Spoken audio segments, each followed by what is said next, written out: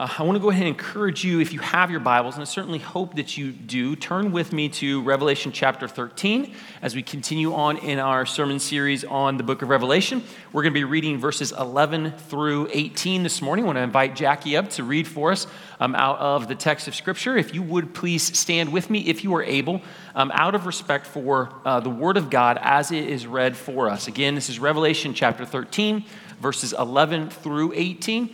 And I want to encourage you to hear the word of the Lord. Jackie, thank you. Thank you. Good morning, church. Then I saw another beast rising out of the earth. It had 2 horns like a lamb, and it spoke like a dragon. It exercises all the authority of the first beast in its presence and makes the earth and its inhabitants worship the first beast, whose mortal wound was healed. It performs great signs, even making fire come down from heaven to earth in front of people. And by the signs that it is allowed to work in the presence of the beast, it deceives those who dwell on earth, telling them to make an image for the beast that was wounded by the sword and yet lived. And it was allowed to give breath to the image of the beast, so that the image of the beast might speak and might cause those who would not worship the image of the beast to be slain. Also, it causes all, both small and great, both rich and poor, both free and slave, to be marked on the right hand or the forehead, so that no one can buy or sell unless he has the mark. That is, the name of the beast or the number of its name. This calls for wisdom. Let the one who has understanding calculate the number of the beast, for it is the number of a man, and his number is 666. This is the word of the Lord. Jackie, thank you so much. Church, please be seated, and let's go to the Lord in prayer as we begin our time. Father, every week come before you and just ask for your help. This week is no difference, but feel the weight of it all the more, just because of the text and because of the world in which we live and what feels like the season in which we live. And Father, as we look at this beast, this revelation that you have given to us of one of the enemies of your church, one of the enemies of your glory and your throne, I pray, Lord, that you would give us wisdom of understanding. Father, that we might be able to see the effects of this beast, these antichrists and false prophets that is here given to us and shown to us in this book. Father, I need your help in it because there's so much here and there's so many things that could be missaid or misunderstood. And Father, our desire is that we would simply be aligned with your truth and your word. And may, Lord, we need your Spirit to guide us in that, to lead us to truth, to open our eyes, to help us to have ears to hear, that we might not fall prey to the beast, that we might not be slain by this beast. And so, Lord, I just pray that you would help us to do this, to look at your word. Father, that you would help us to do it with love for one another, but also a desire to faithfulness to your truth that you've given to us. Please go with us, go before us, be with us as we look into this word. I pray and ask all these things in the name of your Son, Jesus. Amen. So if you haven't been with us the past couple weeks, I certainly want to encourage you to go listen at the very least to last week's sermon, because we started in chapter 13. And really, this is a 2-part sermon because we've got 2 different beasts that we've got to look at. And so you'll even see here in just a second, we're going to start our outline with Roman numeral number 2 because we've already looked at the first beast. And I don't have time to go back and look at all of the different things that were there. And so please take time to go to the website, go to your app, go onto a podcast, and listen to that so you can have an understanding of that first beast. But today we want to look at the second beast in this text, and that is the beast of the earth. And as we look at this text, we can see right off at the front of this chapter, or this section of Scripture, the goal of this beast is very, very clear. And it is to direct worship away from Christ to the first beast. Like to this idea of man-centered government, man-centered salvation, to change our worship, to shift our worship. And he's trying to accomplish this. Now, this beast, as we look at it, in some respects, and we'll talk in more detail about this, but looks like a counterfeit spirit. Like the Spirit, the true Spirit, the Holy Spirit of God, he seals his people. This beast puts a mark or a seal upon his people. The Holy Spirit does signs and acts and wonders, and this beast is also seen to be doing signs and acts and wonders. And so we see this beast in many ways as a counterfeit Holy Spirit, but pointing to the worship of something other than Christ, where the Holy Spirit points us to see Jesus. He points us to fix our eyes upon Jesus. Now, when we come to this text, most often what we always end up asking, especially as we get to verses 17 and 18, is, okay, what's the mark of the beast? Like, what's 666 mean? Like, this is something that has fascinated the church for as long as it has been around. Like, we've been trying to discern what is the mark of this beast. And if you know the history of the church, again, you know this isn't new to us. It's not new to our generation as much as we want to see that.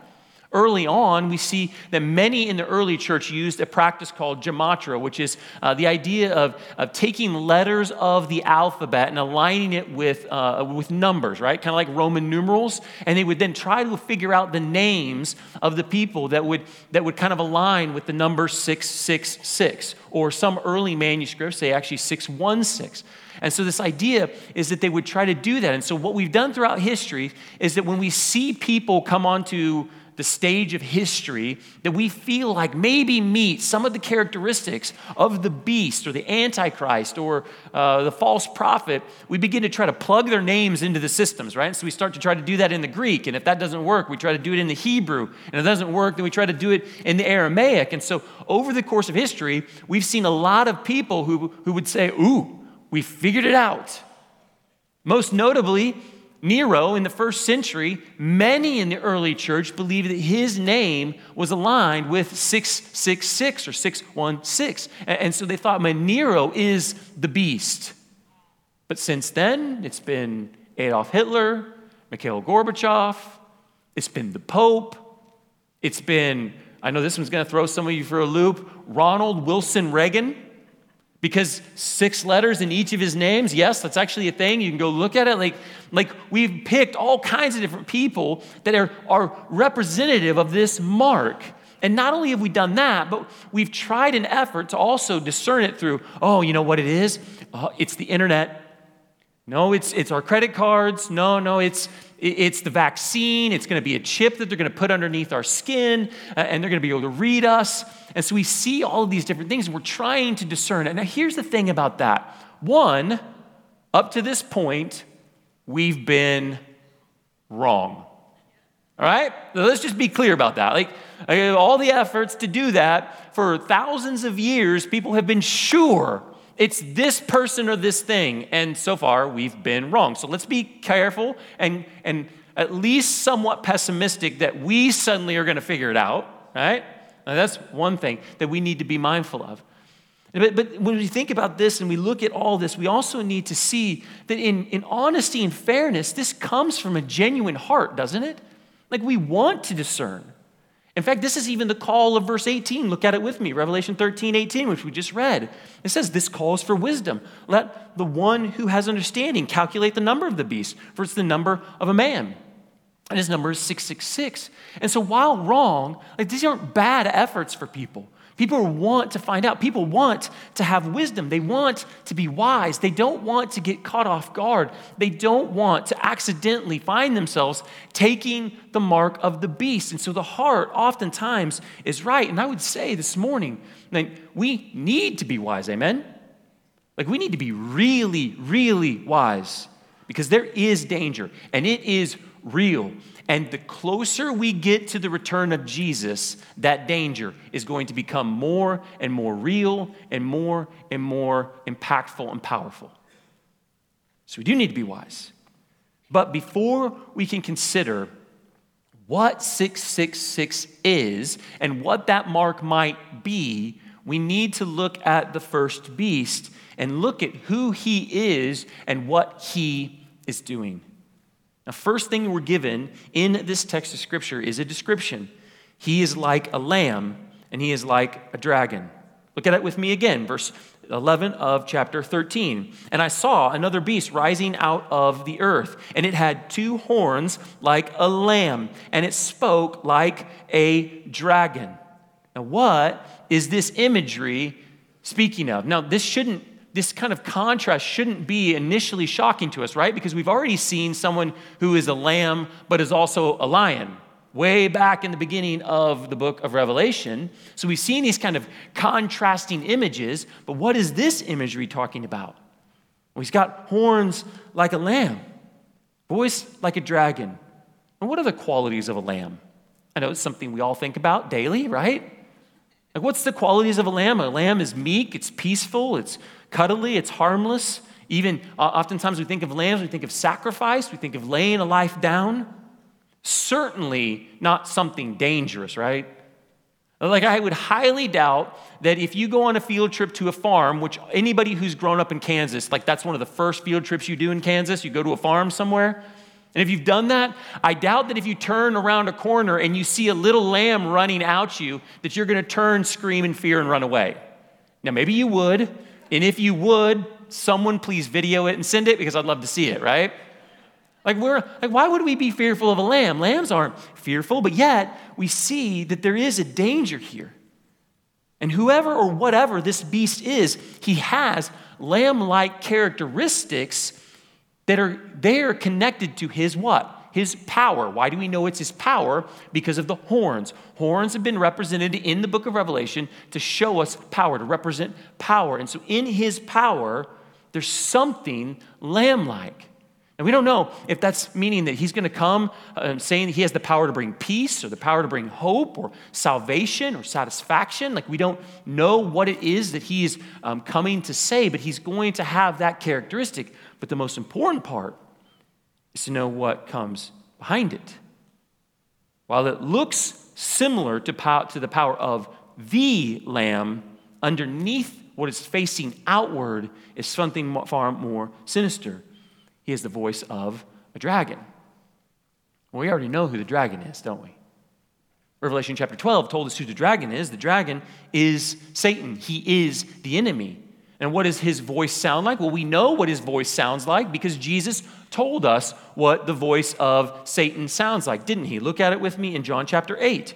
He says, you, he's speaking to the Pharisees and the scribes, are of the father of the devil. Not something I want Jesus to say about me, but nonetheless, and your will is to do your father's desires. He was a murderer from the beginning, and he does not stand in the truth because there is no truth in him.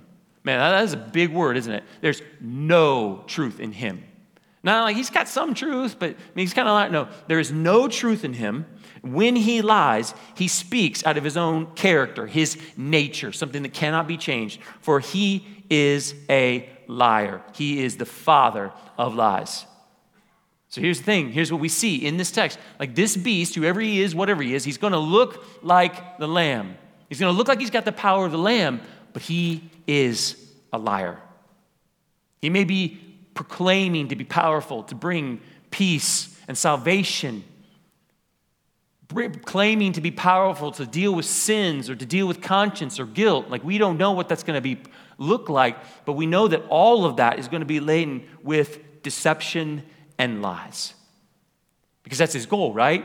To put something forward that looks like Jesus, that looks good, but behind it is a lie. To turn our attention away, to get us to worship something else. But there's more about him. We see that he's performing powerful signs and wonders, even fiery signs. And we're given now imagery we've seen before in the book of Revelation. We've seen it before in the Old Testament. In the Old Testament, we see Moses and Elijah, and they have these powers of signs and calling fire down from heaven. We see the two witnesses in chapter 11 having very similar signs and the ability to conduct these signs. This beast is going to look like a prophet. He's going to look like someone who has the Spirit in him, but it isn't the Spirit. It's going to look like it, but it's not. Like, this idea that sometimes we're going to be able to discern what is coming at us because it won't have power is just emphatically false. Satan has power. And he's going to be able to do signs. We see this beast is going to look like not a true prophet, but he's going to look and be a false prophet. And many believe, and I would agree, that this beast is the false prophet that's spoken about in chapter 16, verse 13 of Revelation, spoken about in chapter 19, verse 20, and this false prophet is spoken about in chapter 20, verse 10. Like, this is the false prophet. And is it not true that Jesus warned us about this spirit, about this type of person, and these things being in our day? Matthew 24. Jesus, speaking in context of the days that he would return, says this, and many, what? False prophets will arise, and they will do what? Lead many astray. They might perform signs. They might speak messages of peace, kindness, love. It may sound like it's going to come from God. It may even be able to quote scriptures to us, but it's going to be false. And consider a true prophet. A true prophet are people who are filled with the Spirit of God. And they're people who can do signs like in the book of Acts. Signs and wonders like in the book of Acts as the gospel goes forward. They're people who by the Spirit are led into truth and by the Spirit have the power to proclaim truth. Whereas here we have the counterfeit spirit at work. A spirit that looks like the Spirit of Jesus. And he can do signs. But he does not lead people to truth. He leads people to what? Lies and deception. Now, I believe that we have in this beast the spirit of the Antichrist, the spirit of the false prophet. And I believe that he is here now. Let that sink in for just a second. He is here now. I think there's been many since Jesus ascended. There are many currently right now among us, and there are going to be many more to come, or at least some more to come, likely being embodied and manifested in one final individual or system of the Antichrist or false prophet to come. And you say, well, no, Darren, like this is only one Antichrist. There's only one Antichrist, and it's at the very end of time. So listen, don't take my words for it. Listen to what Jesus and John themselves say. And Jesus says in Matthew 24, verse 24, again, speaking in context of the end days of the latter times, it says this, for false Christs and false prophets will arise. Now, like that's an emphatic statement. Like they're going to come. And they're going to perform great signs and wonders. Does that sound familiar to what we're reading in Revelation? And they're going to perform great signs and wonders so as to do what? Lead astray, if possible, even the elect. And I love that if possible, like that can happen, right? But it's not just Jesus. Although his word is sufficient, John says the same. Children, it is the last hour. And as you have heard, the Antichrist is coming, so now many Antichrists have come. John's talking in the first century, brothers and sisters. He's not just talking about what's to come in the future. And he says, therefore, we know that it is the last hour. Now, John wrote that in the first century, and we don't believe that John is wrong. We don't believe that he contradicts Scripture. We believe that he's true and he's speaking truth. Therefore, based on what Matthew says, or what Jesus says, and what John says, the spirit of the Antichrist, the spirit of the false prophet, he's here now. Now. Brothers and sisters, here's why this is so important for us. We cannot wait to be watchful until we think that one individual person comes upon the scene to be the final manifestation of this beast. We cannot wait to be watchful until that happens. We must understand that there are some who would claim Jesus right now in our day and age who are in line with this spirit. And we need to be watchful, and we need to be discerning people. We need to be looking at the Scriptures and discerning what it is that's coming and what is it we're being told in everything that we see and everything that we listen to. Because Jesus and John both believe that this beast is at work. He's been at work since the first century, and he's continued to be at work, and he's going to be at work all the way into the end. Now, I want to illustrate this for us. And here's what I want to do. I'm going to show you a couple of clips from some self-proclaimed Jesus followers. This is what they say, not what I say. And here's what I want you to do, and I'll kind of explain each one of these clips afterward, but I want you to listen for very intently. I want you to listen to see if you can find the spirit of the Antichrist. Now, I'm not saying any of these people are the Antichrist, all right? Please, you go put that on a clip somewhere and put it out on web, because I don't want to be accused of that. That's not what I'm saying. But see if you can see the deception, and see if you can see the falsity that is in some of these clips. Watch with me. In Genesis, we see human understanding of God that desires us to conform, to be faithful, to adhere to a set of propositional truths. And then the rest of the Hebrew Bible lays out objective truths and rules and regulations that God supposedly requires. But in Jesus and beyond, we see that propositional truth isn't objectively true at all. Jesus looks at the propositions of the Hebrew Bible and says, "You have heard it said," and quotes, "But I say to you," and gives a new, a better, a higher moral standard than that which was previously said to be true. It makes sense then that by the time we get to Jesus, salvation isn't talked about as conformity to ancient propositions, but dedication to following the wild winds of spirit, constantly metanoia-ing, expanding our minds to perceive the new contours and textures and terrains of this thing called truth. By the time we get to Jesus, we see that the concept of truth has completely evolved in human consciousness. And in our day, it seems that we're on the brink of another transformation in our understanding of truth. And quoting from Psalm 82, Jesus said, "You are all sons of the Most High. You are all gods." That's what Jesus said. Do you believe him? Because Jesus says in today's gospel, all who believe this will have eternal life. If you believe that, really believe that you're a child of God, you are the light, you are God's, you experience salvation.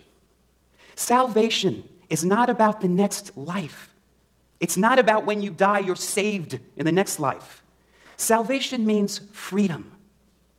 When you awaken to this truth about yourself, you live a life of freedom. There's no necessary conflict between evolution and theism, because evolution is a means. Theism says there was an agent. I have one high school biology teacher, Christian, here. It's like, please, would somebody make this clear? I know this is really important, because kids come home from biology class, high school, well, but evolution, no, we don't believe in evolution, we believe in creation. Let us make man in our image. God needed someone to show the world what he looked like, or else he would have just been a concept. God would have been an abstract theory.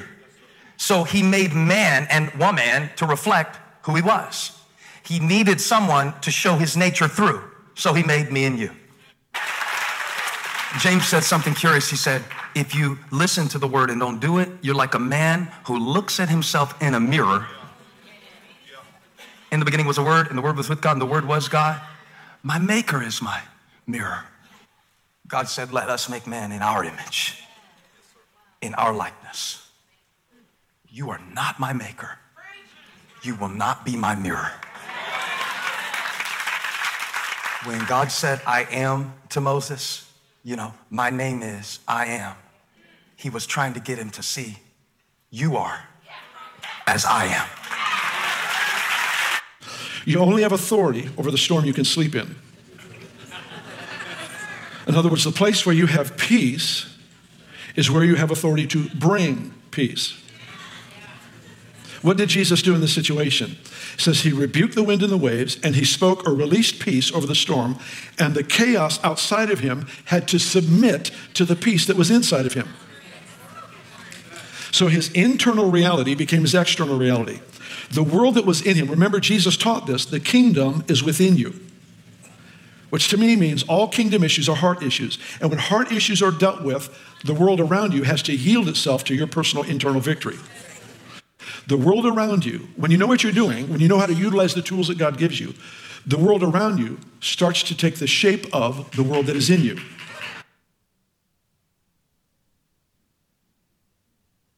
So I'm sure you recognize some of those names and some of those faces.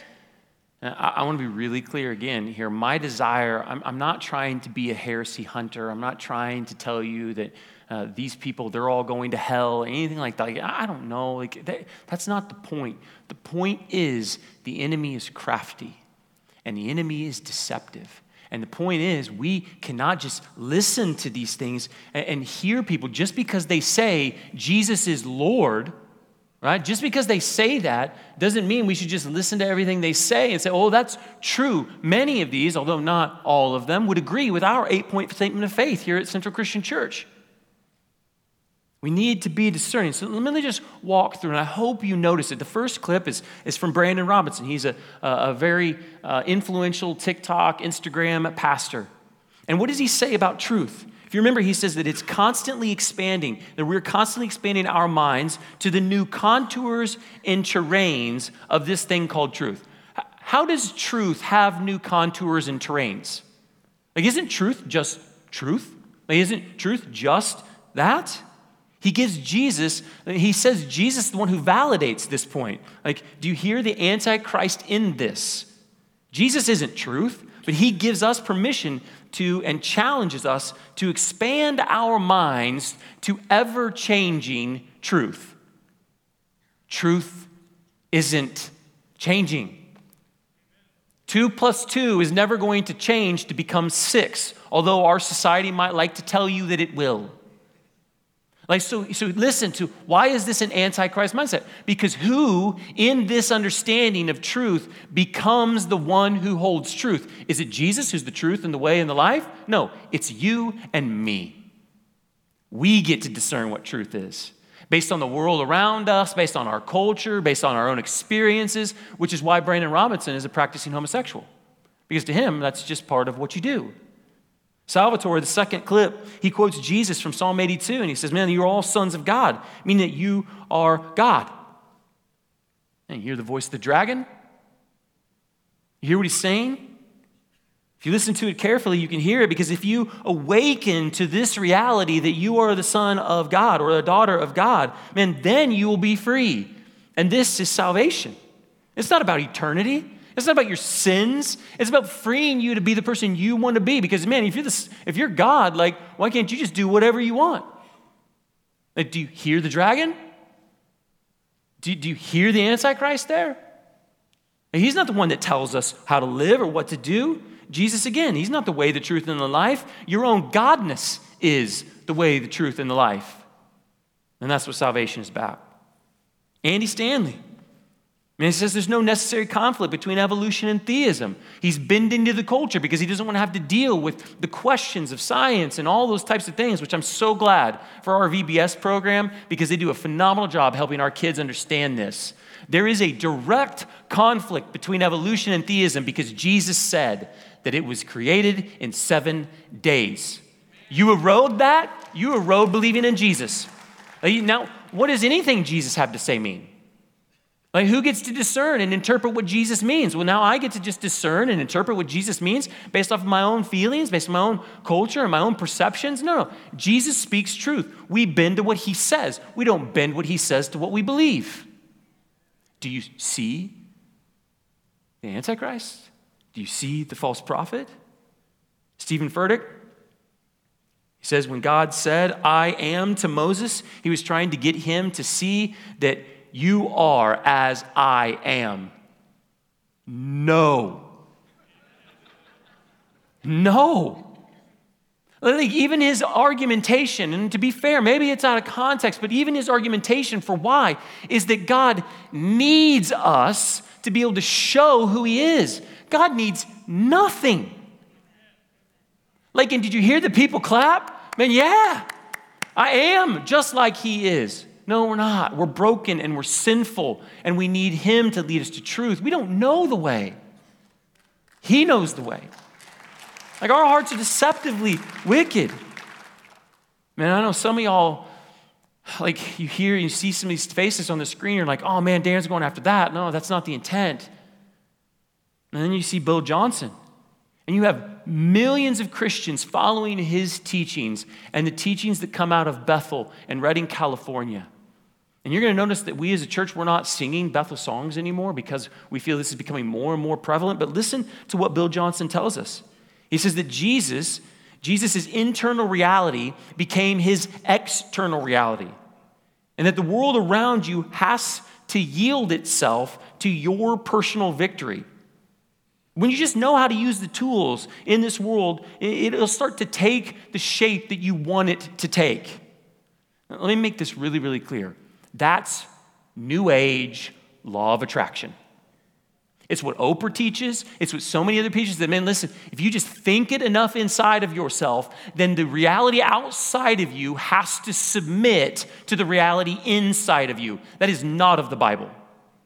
And why is that an antichrist? Because in this, who becomes the creator? I do. Because I can create my own reality.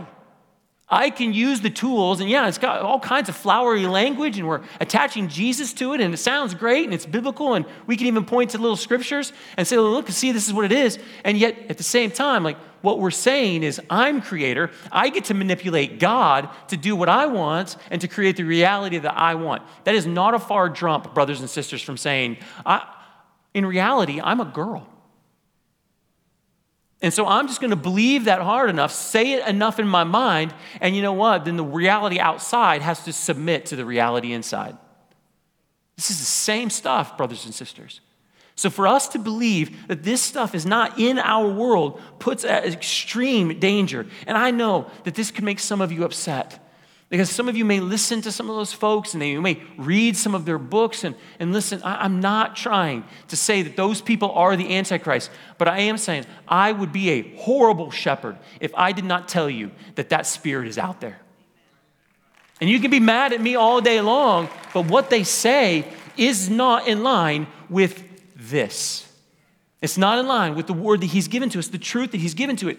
And we, if we're not discerning, we're going to flip on a podcast and hear someone say, well, Jesus, Jesus, Jesus, and all the while, it is not Jesus. It is something entirely different. It doesn't matter if they claim Jesus.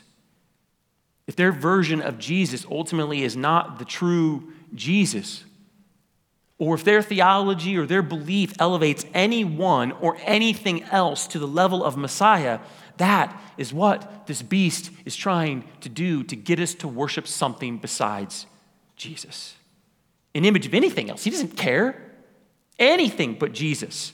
Because there is salvation in no other name but Jesus.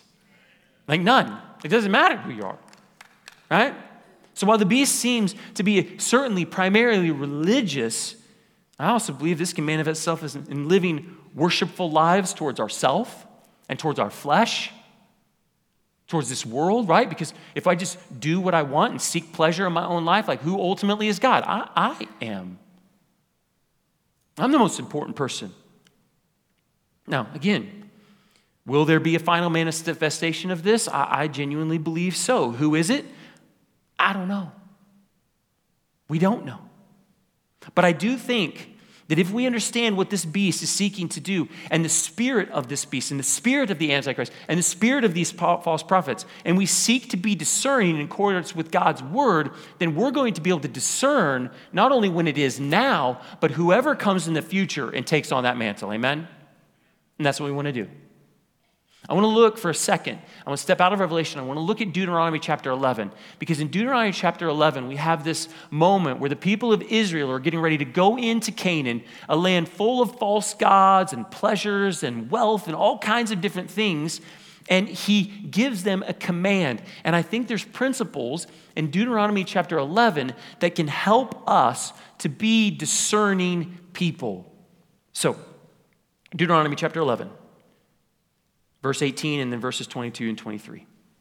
You shall therefore lay up these words of mine in your heart and in your soul, And you shall bind them as a sign on your hand, and they shall be as frontlets between your eyes. For if you will be careful to do all this commandment that I command you to do, loving the Lord your God, walking in all his ways, and holding fast to him, then the Lord will drive out all these nations before you, and you will dispossess the nations greater and mightier than you. So, when we are faced with lies, when we are faced with power, when we are faced with signs, when we are faced with those that would claim Jesus, how can we discern? First, I think that we can do this: lay up in our hearts and bind in our minds his words. Listen, the beast cannot easily deceive someone who knows this.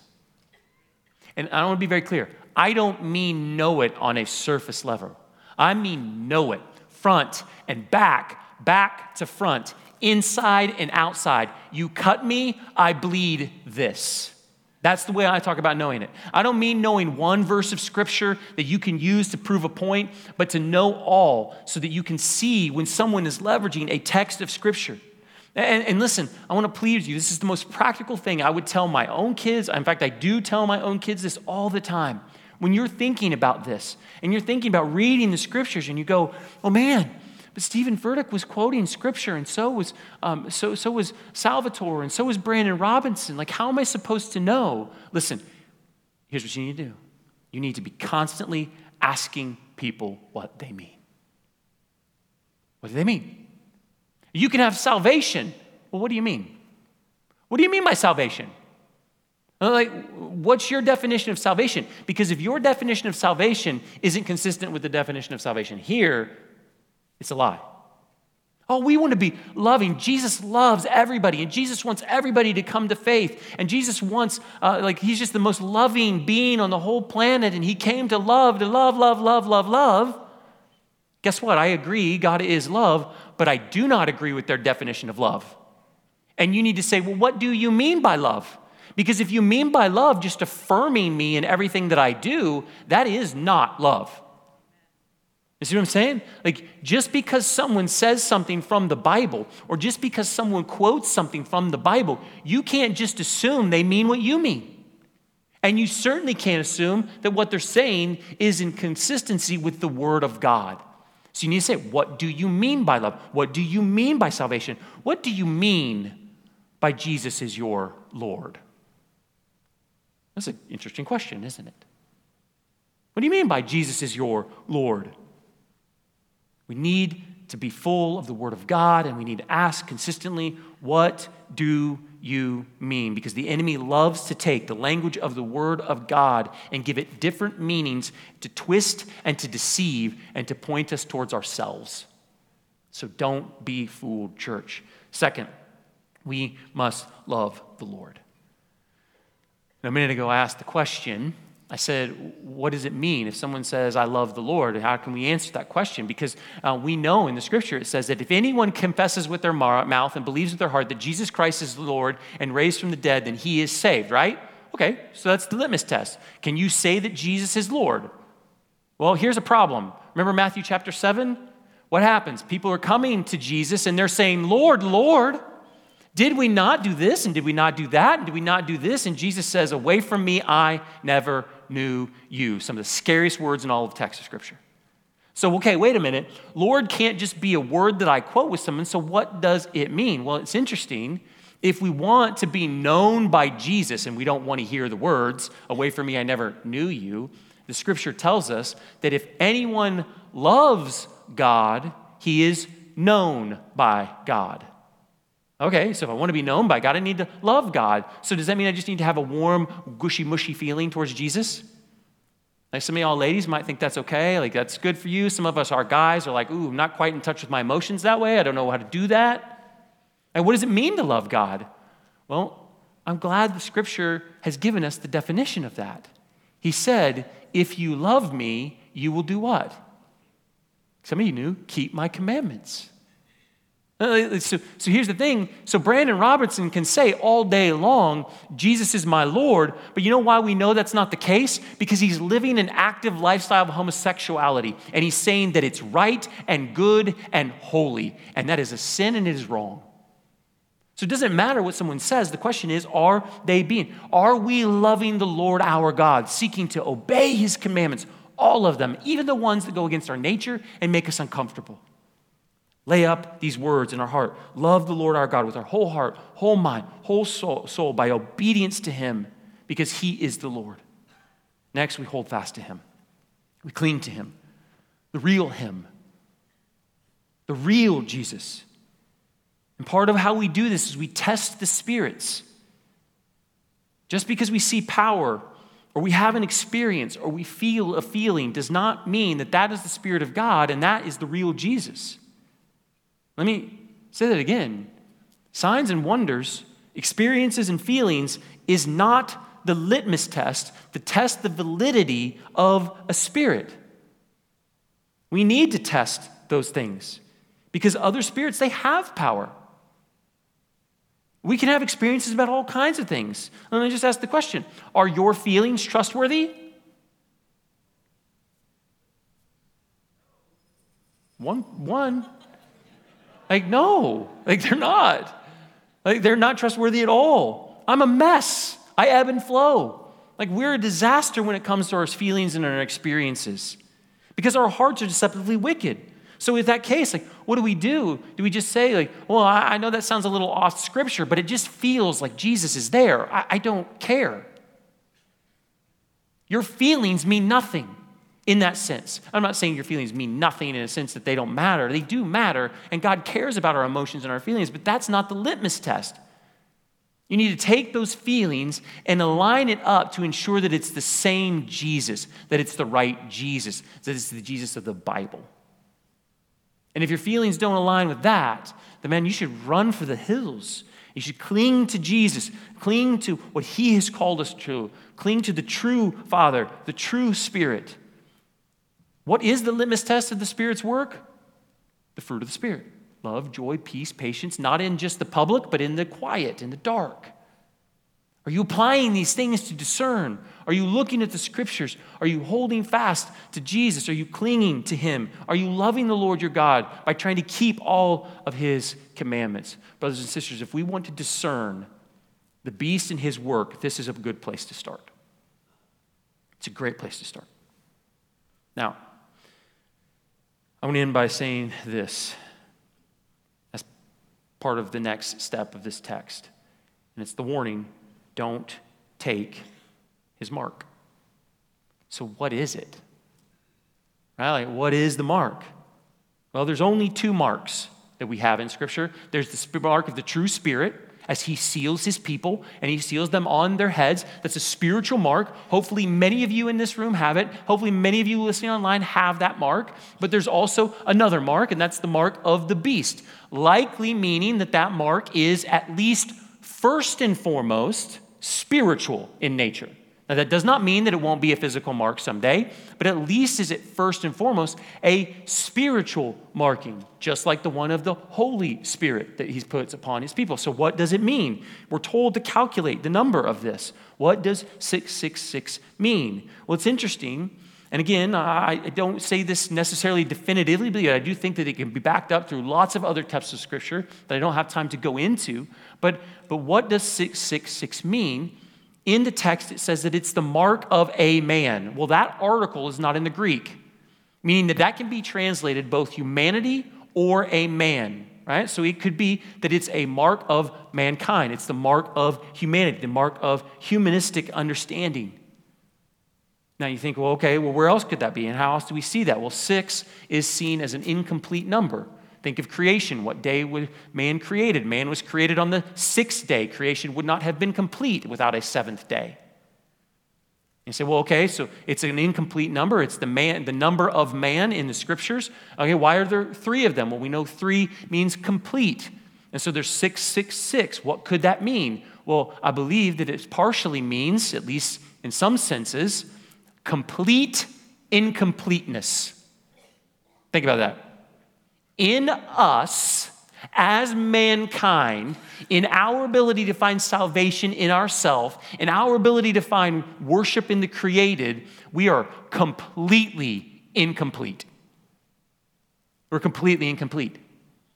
And the question is, are we taking on our hearts, on our lives, that kind of a mark? Are we being marked by a trust in that kind of system and world and antichrist and false prophecy that puts mankind ahead of God? So let me just help you think through this a little bit more practically. Shadrach, Meshach, and Abednego were tempted to take the mark when they were told to look at an image of Nebuchadnezzar. Why? Because it was a worship of him, a worship of a man. First century Christians were tempted to take the mark when they had to have a certificate to buy and sell, stating that they had given incense in worship to Caesar. If you didn't have that certificate, you couldn't buy or sell anything. Like, you couldn't engage in commerce.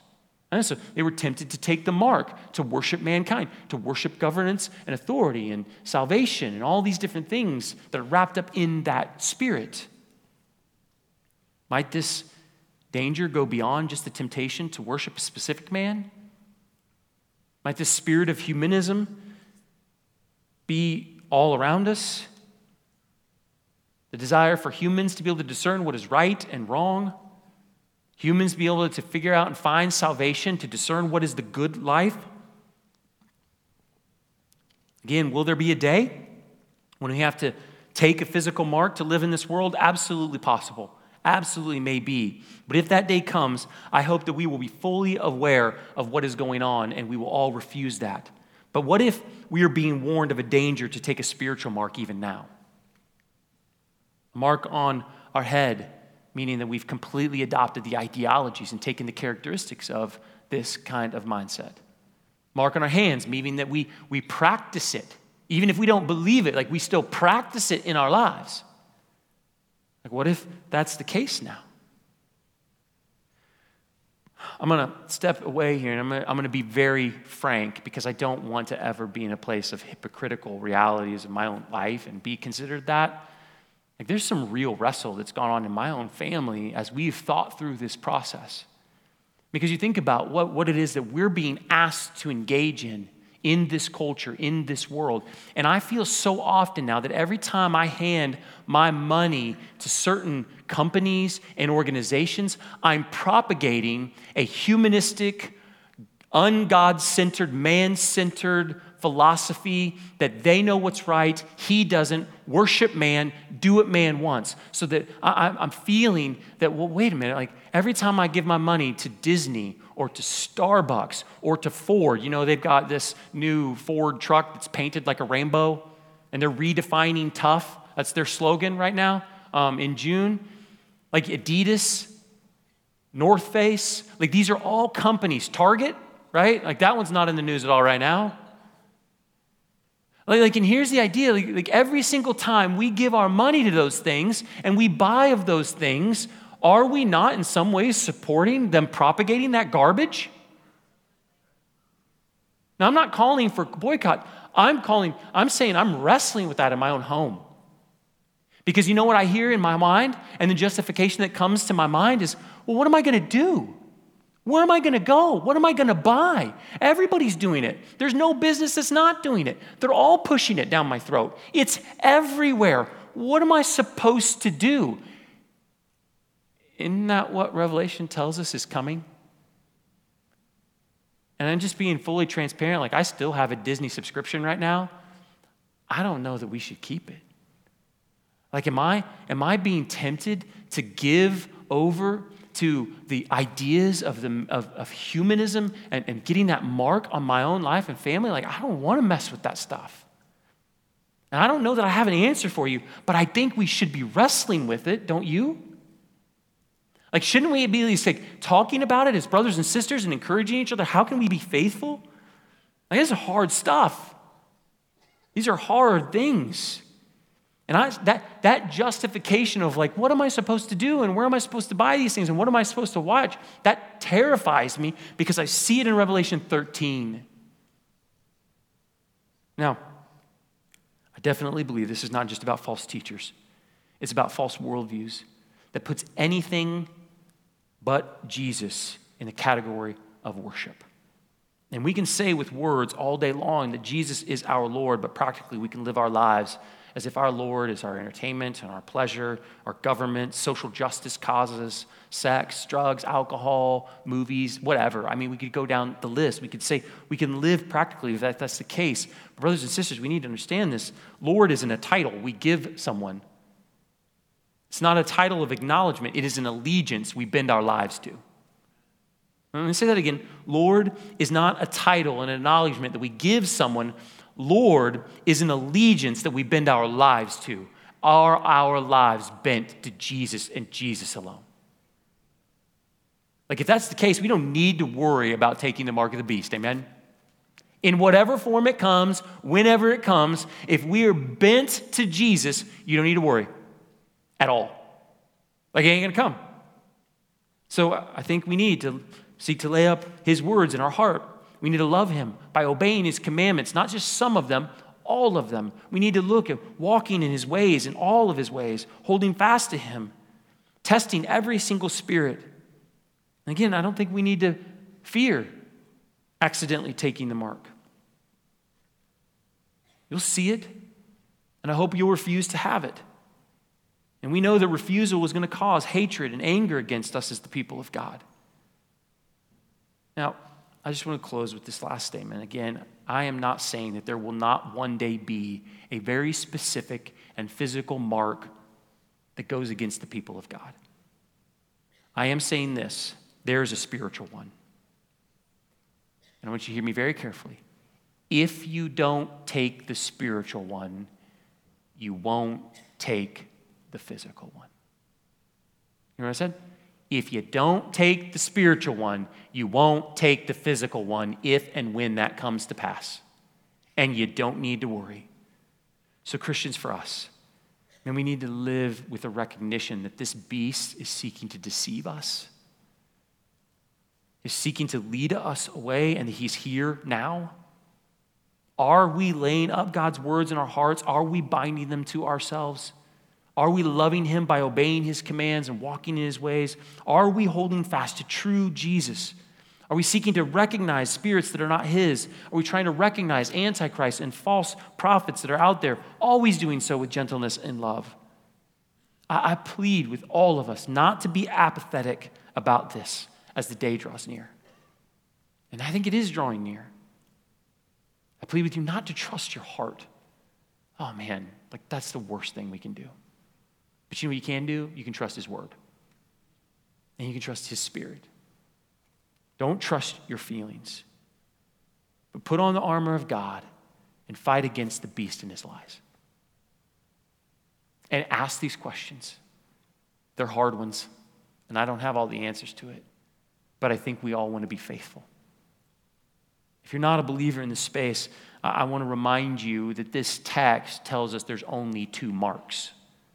There's the mark of those who are in his kingdom, and there's the mark of the beast, those who are out of his kingdom. I love that our kids this week are going to learn about the two kingdoms, because there's only two. And I would just say this, that if you are not, and you don't have the mark of this kingdom, the kingdom of God and Christ and through his son Jesus, and you have the mark of the beast, or you have the mark of this kingdom, spiritually speaking, for you, I don't mean to say this to be scary, but judgment is coming. Judgment is coming. And he's saying, come to me, come to me, come to me. And you can today. You can put your trust in the King Jesus who will reign forever. You can put your trust in the one who is true, and he is the way, and he is the light, and he can actually offer what all of that beast promises and all of the false promises of that beast. And so I want to encourage you in that. I want you to pray with me. Father, this morning, this is hard stuff. And I just pray that this morning I've been able to be faithful to communicate what is revealed in your word.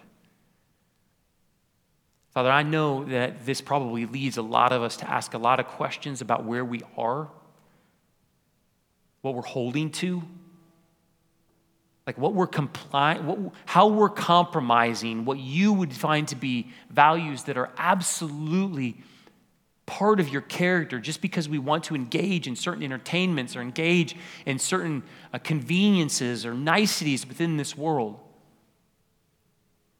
But I'm wrestling with that. I don't know exactly how far that goes. But I want to be faithful, and I know many in this room do, many online do. And so I pray you give us wisdom. I pray, Father, you give us eyes to see. I pray, Father, you'd help us to see. Father, I pray against the deceptions of the enemy, that as we listen and we engage other teachers and those that are proclaiming to be your servants, that we, by your Spirit, will be able to discern what is true and what is false. And we would not be part of what is false. Even if it makes us feel good, like we wouldn't be a part of it, like we'd run from it. Father, I pray that you'd help us have that strength. Like we need your strength to do that. I need your strength to do that. And so Lord, I pray that you would help us in that. Father, I pray that if there's some in this room this morning that they've given themselves over to some of those beliefs, open their eyes. Father, I pray for those in this room that have taken the mark. And they're trusting in their own way. And they're trusting in the promises of mankind and the promises of the creation, not the Creator. And they're worshiping themselves and they're worshiping others and they're worshiping their own feelings and their own ideas. I pray, Lord, you would open their eyes to see the end of that is judgment and death. And there's practical evidences of that all around us. Help them to not be deceived. I pray, Lord, you'd help them to see that they'd come and they'd find the peace and the joy and the truth that is in your Son, Jesus Christ. So, Father, I pray that by your Spirit you would help us. That you'd help us to keep these things that we might find blessing. Father, I pray that you would help us to walk in these things that we might endure and that we might conquer and find our inheritance. So, Lord God, in the next couple of moments as we sing this song, would you just continue to work in our hearts, continue to move, call us to respond. Pray that you'd help us to be bold to respond in whatever ways that you're leading us to. We pray and ask these things in your name. Amen.